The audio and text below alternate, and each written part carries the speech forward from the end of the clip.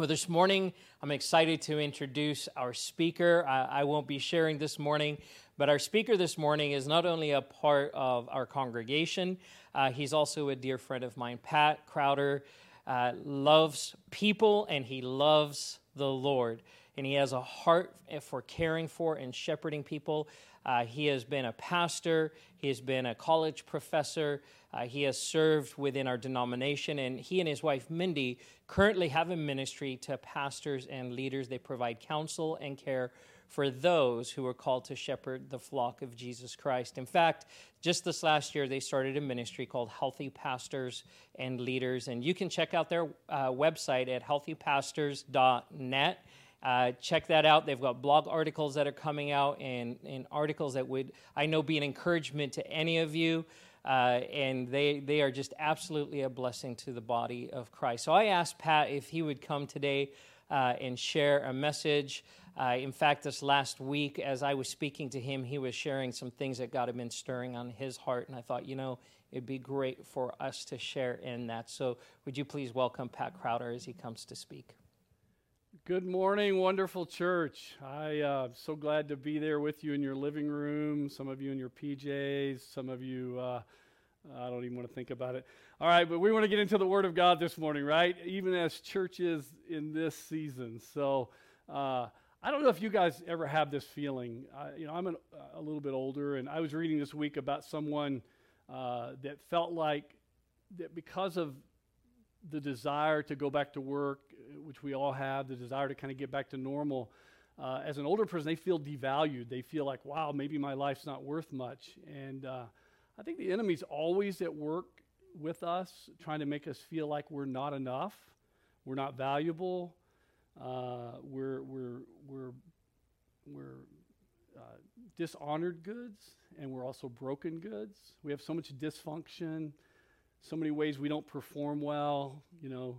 If people really knew who I really was, they wouldn't even love me. Some of us have that thought, and I certainly have those thoughts. And, the moments come where I just feel I'm not really up to whatever God's asking. And I have such good news for you and for me this week from His Word, because we're going to talk about who God is. And when we look at who He is rather than who we are, it can change everything. I love this study that we're in church. God is, because it changes everything when our focus is on Him. I think that's why He asks us to worship Him. He says, magnify Him. And it's not because He's like in need of, being comforted or, for us to go, good God, but what it is He knows that we need to magnify who He is. We need to remind ourselves who God is, because as we get to know who He is, it begins to change who we are. We're going to talk about that today. Back in the garden, some researchers, some theologians, even some psychiatrists have looked and felt like that the original sin was really when Eve felt like she wasn't enough, and Satan was saying to her, look, if you will eat of this, you'll be just like God, and so He can never abandon you. And so really the very first sin was based on shame. It was based on a feeling of abandonment or not being enough, and somehow she needed to eat so that she wouldn't be abandoned. And so all through Scripture, theologians and psychiatrists also point out, Kurt Thompson, one of the most famous Christian psychiatrists along that line, that so much of our sin and our brokenness and our failure flows out of shame. So once that brokenness takes hold, that sin takes hold, it continues to multiply more sin, more shame, more feeling of unworthiness, more feeling of I'm not enough, and all kinds of things flow out of that. But the opposite is what God did with the second Adam. So the first Adam comes and sin is introduced into the earth.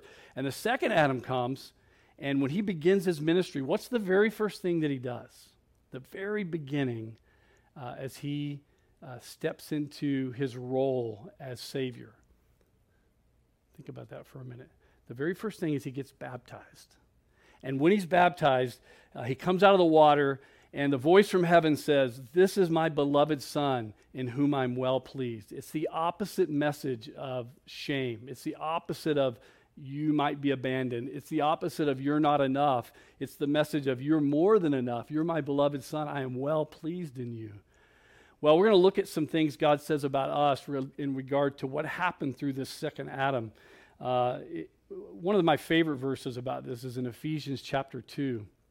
And I'm just going to read you the first 10 verses, but we're going to especially be focused on the last of those verses.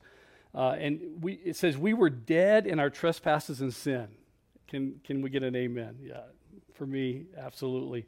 In which we once walked, following the course of this world, following the prince of the power of the air, the spirit that is now at work in the sons of disobedience,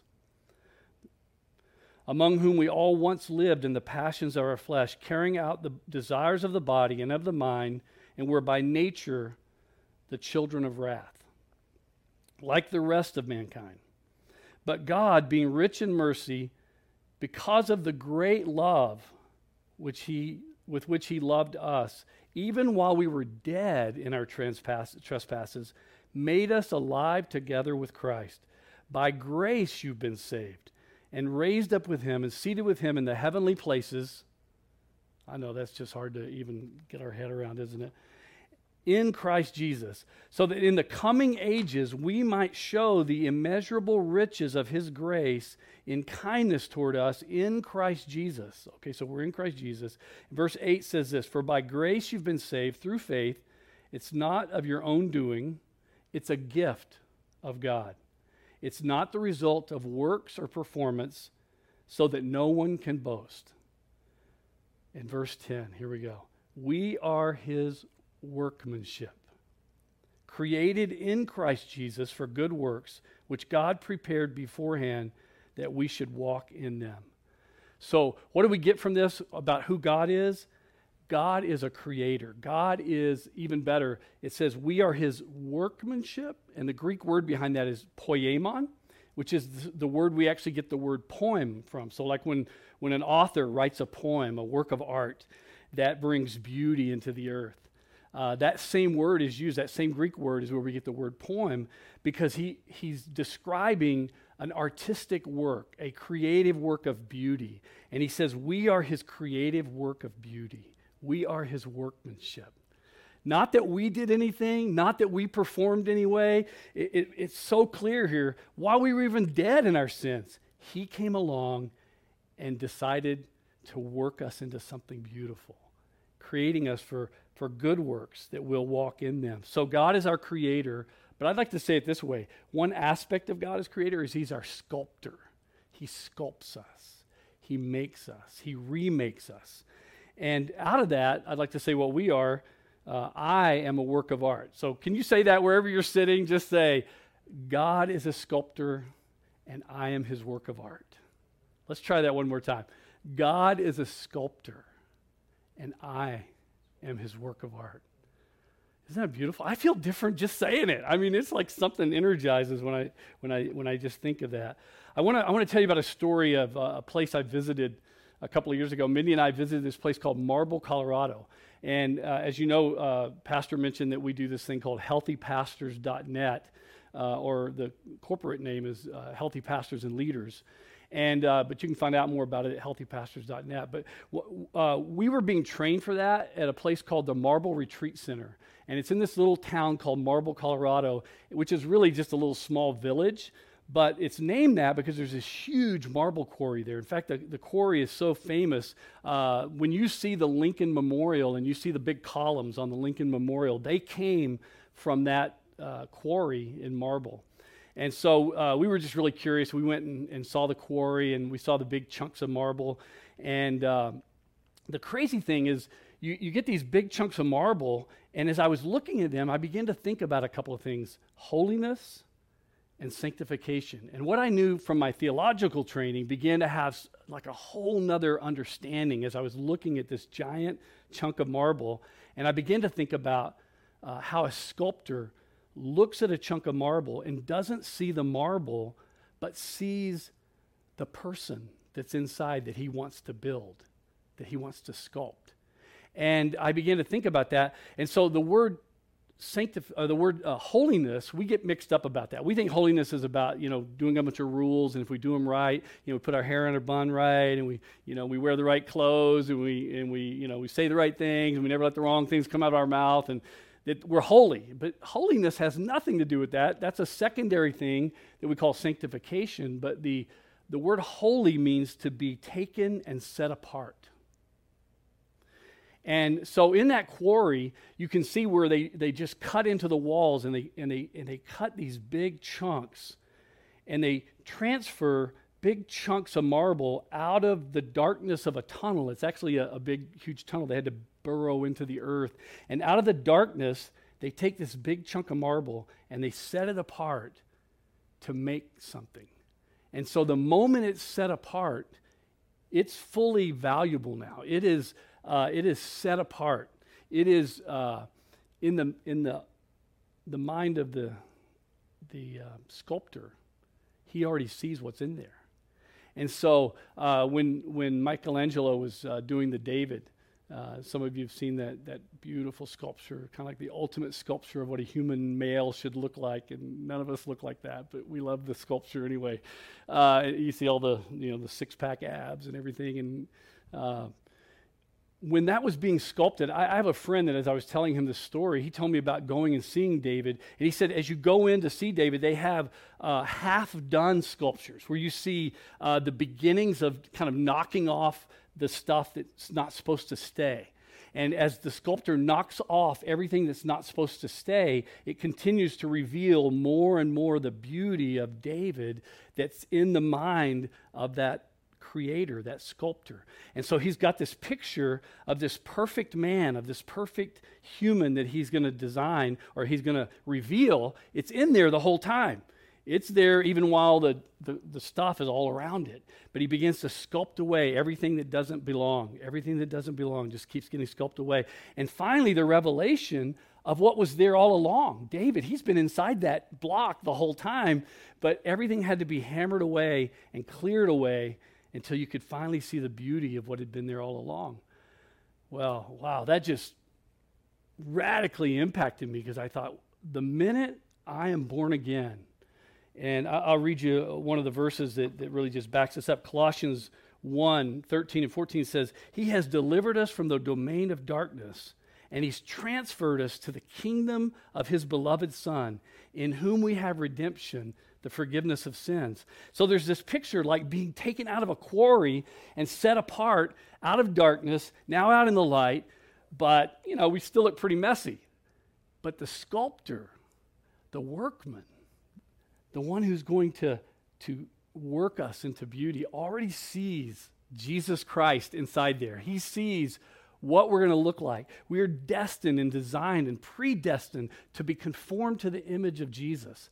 So he already sees Jesus, and so we think he's looking and seeing all the little bits and pieces that need to be hammered away. He's not looking at that. The artist looks at where he's going. He looks at who we already are inside that block.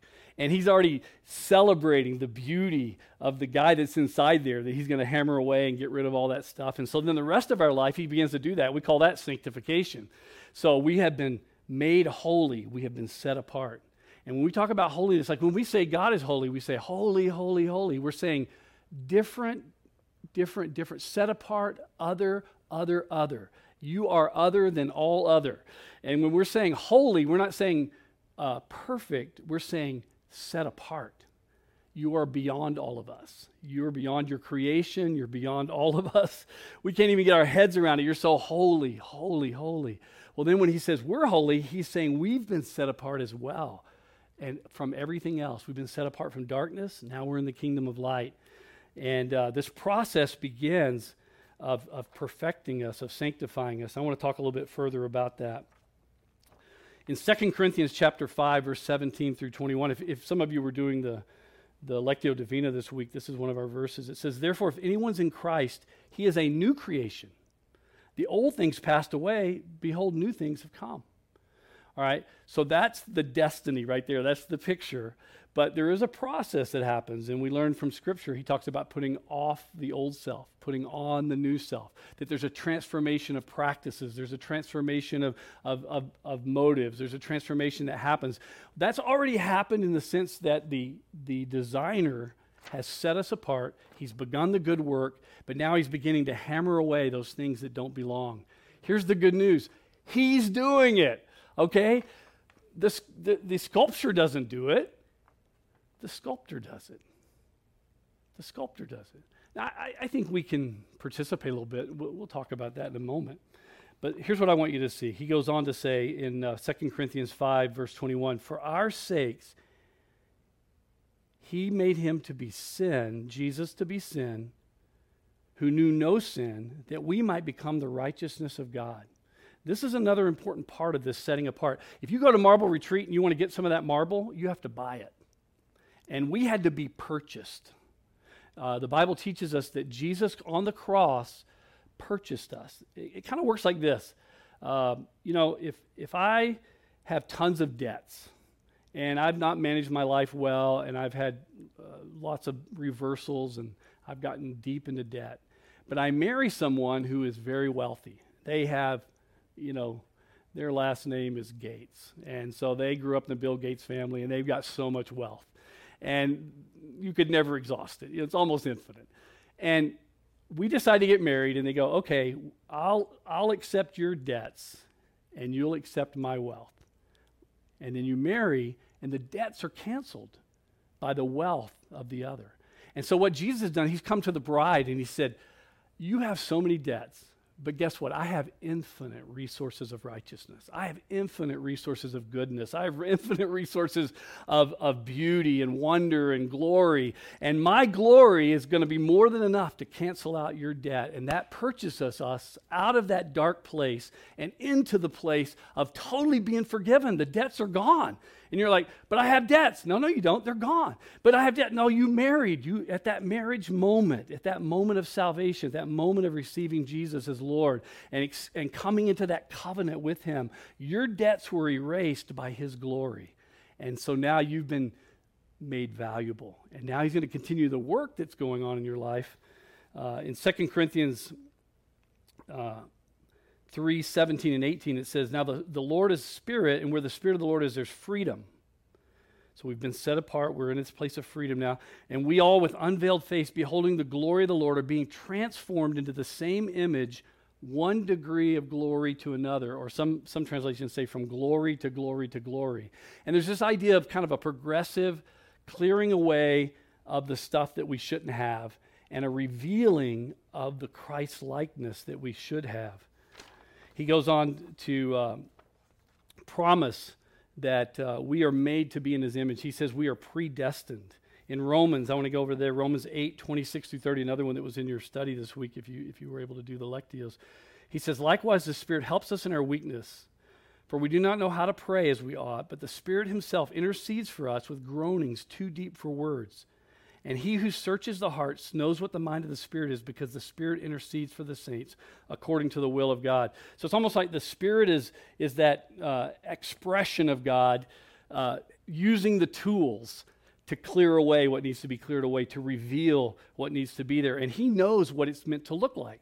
He goes on to explain that in verse 28 of Romans 8. He says, and we know that all things, for those that love the Lord, all things work together for good, for those who are called according to his purpose. So he's at work in our good times, our bad times. He's at work, in pandemics. He's at work in glorious moments of celebration.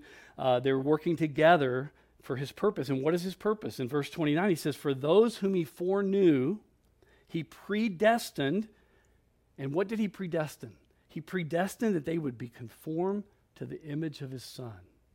So he's looked at that block of marble that's you or me, and he's predestined that in that block is a picture of Jesus that can just be hammered away until the fullness of that picture comes to pass. And that's kind of a lifetime process.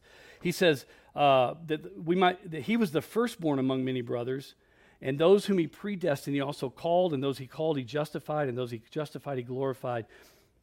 And so those are some fancy words, but basically what they mean is God knew you're going to come to him. And knowing that some were going to come to him, he created a predestined process that you can step into. That if you come to the Lord, he then will begin a good work in you that perfects till the day of Christ Jesus, Philippians 1:6, that he will start something and he'll begin to hammer away, and day after day we become more like Jesus. And then one day we're going to see him as he is. We go to be with him. This life is over, and we see him as he really is, and then we have that final transforming work that takes us on into the presence of Jesus. But throughout this life, it's an ongoing thing. And we can cooperate. Colossians 3:9-10 says, put off the old self and its practices. Put on the new self, being renewed in the image of the Creator. Here's one of the beautiful things. There's this thing called the Pygmalion principle. It's also sometimes called the Rosenthal, the Rosenthal effect. And here's the deal. So they did this study, and they took students in 20 classes, and they told the teachers, they gave the kids a test, and they told the teachers, they picked out kids randomly, and they said, these kids have scored high in the top 20% of this test that is called a blooming test. It says they are on the edge of blooming intellectually. And they told these teachers, then they followed them for a year, and a year later, all of those kids that had been picked out as the blooming kids, it turns out their IQs went up. Turns out their scores went up. Turns out that they did live up to and thrive and become that which they had been prophesied to be by this so-called Harvard test of blooming. Well, the crazy thing was, the test was a farce. It was a test to see if the expectation of those teachers and the expectation of those kids would change what they became. And it turns out that it does. That there is a incredible power when we know that we're not to be looking at the stuff around us that needs to be carved away. We're to be looking at the picture of Jesus in us that we're becoming. We're to be focusing on him and worshiping him and celebrating what he's doing in us. And so he continues this work. So we put on Jesus and we go, I don't need that. That's not me. So I remember when I quit smoking. I was smoking in college, and I became a Christian. And one day I went, I'm not a smoker, as I took a toke. And I thought, I'm not a smoker. I don't know why I'm smoking. And the more I said, I'm not a smoker, I'm a Christian. I'm a Christian. I'm like Jesus. Jesus didn't smoke. I'm not going to smoke. One day I went, I don't really smoke. And I threw the cigarettes away, and I've never smoked since. There was something powerful that happened as I focused on who Jesus was, more than focusing on, trying to make this one thing right. It had to do with putting on Jesus, focus on who he is, celebrating the work that's going on, and then that sort of cooperates with the Lord in the work that he's doing. So the last thing I'd like to say to you, God is sculptor, so I am his work of art. Everybody say that one again. God is sculptor, and I am his work of art. What does that mean? If you're his work of art, what's that mean about whether you're loved or not? What's that mean about whether you're enough or not? What's that mean about whether you will ever be abandoned or not? What does that mean about whether you will be provided for or not? What does that mean about whether or not you'll live with him forever? If you are his workmanship and he's doing this beautiful work, he's not looking at the stuff that hasn't gotten knocked off yet. He is looking at who you're becoming and celebrating that. Every day, in every way, he's chiseling away. Richard Foster said there's three main ways he chisels. The Word of God, he uses the tool of his Word to chisel. And so we get in his Word, and we pray about his Word, and we think about his Word, and that's why you're listening to this preaching of his Word. The second thing is the Spirit. The Spirit quickens us at certain moments, and we know we need to go one way and not another. And the more often we respond to the Spirit, the more that work chisels away. And the third one is, Richard Foster said the third tool the Lord uses to chisel away all that stuff is experiences, and especially the painful ones. So when we're in a quarantine, when we're stuck in the house with a bunch of people, when some of those ugly pieces of us show up, God is using those experiences and then the Spirit and then his Word, all together, the three of those things, to sculpt us into a beautiful person. So we are loved, we are worthy, we have been purchased at a great price.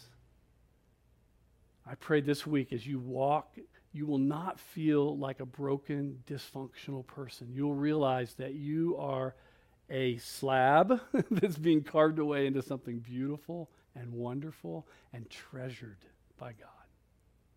Let me pray for you. Father, I pray that the reality of your truth, the reality that you reveal in your scriptures, all of these, there's so many other verses we could even look at, Lord, that paint this picture of being redeemed, of being translated out of darkness into light, of being destined to look like Jesus. Lord, you chose us. You predestined us to that. Lord, you justified us. It's as if we never sinned. You made us just as if we never sinned. Lord, you are sanctifying us day by day. Lord, help us to be responsive to the Spirit, to the Word, and Lord, help us to enjoy these circumstances, even when they're tough, knowing that you're at work. In Jesus' name, amen. Thank you, Patrick, for that encouraging word. My prayer for you this week is that each of you will continue to be blessed and built up and encouraged by the Spirit of God, that no matter what trials you face, no matter what difficulties you're going through, that you would know that God is working in the midst of it to produce something, to grow you, to strengthen you. I also want to encourage you to think about who you could invite to service next Sunday. Reach out to them this week, pray about it, and then send them a text message, send them an email, send them a link on Facebook or on the website, and let them know about service. Ask them to join you, and we'll see you next Sunday.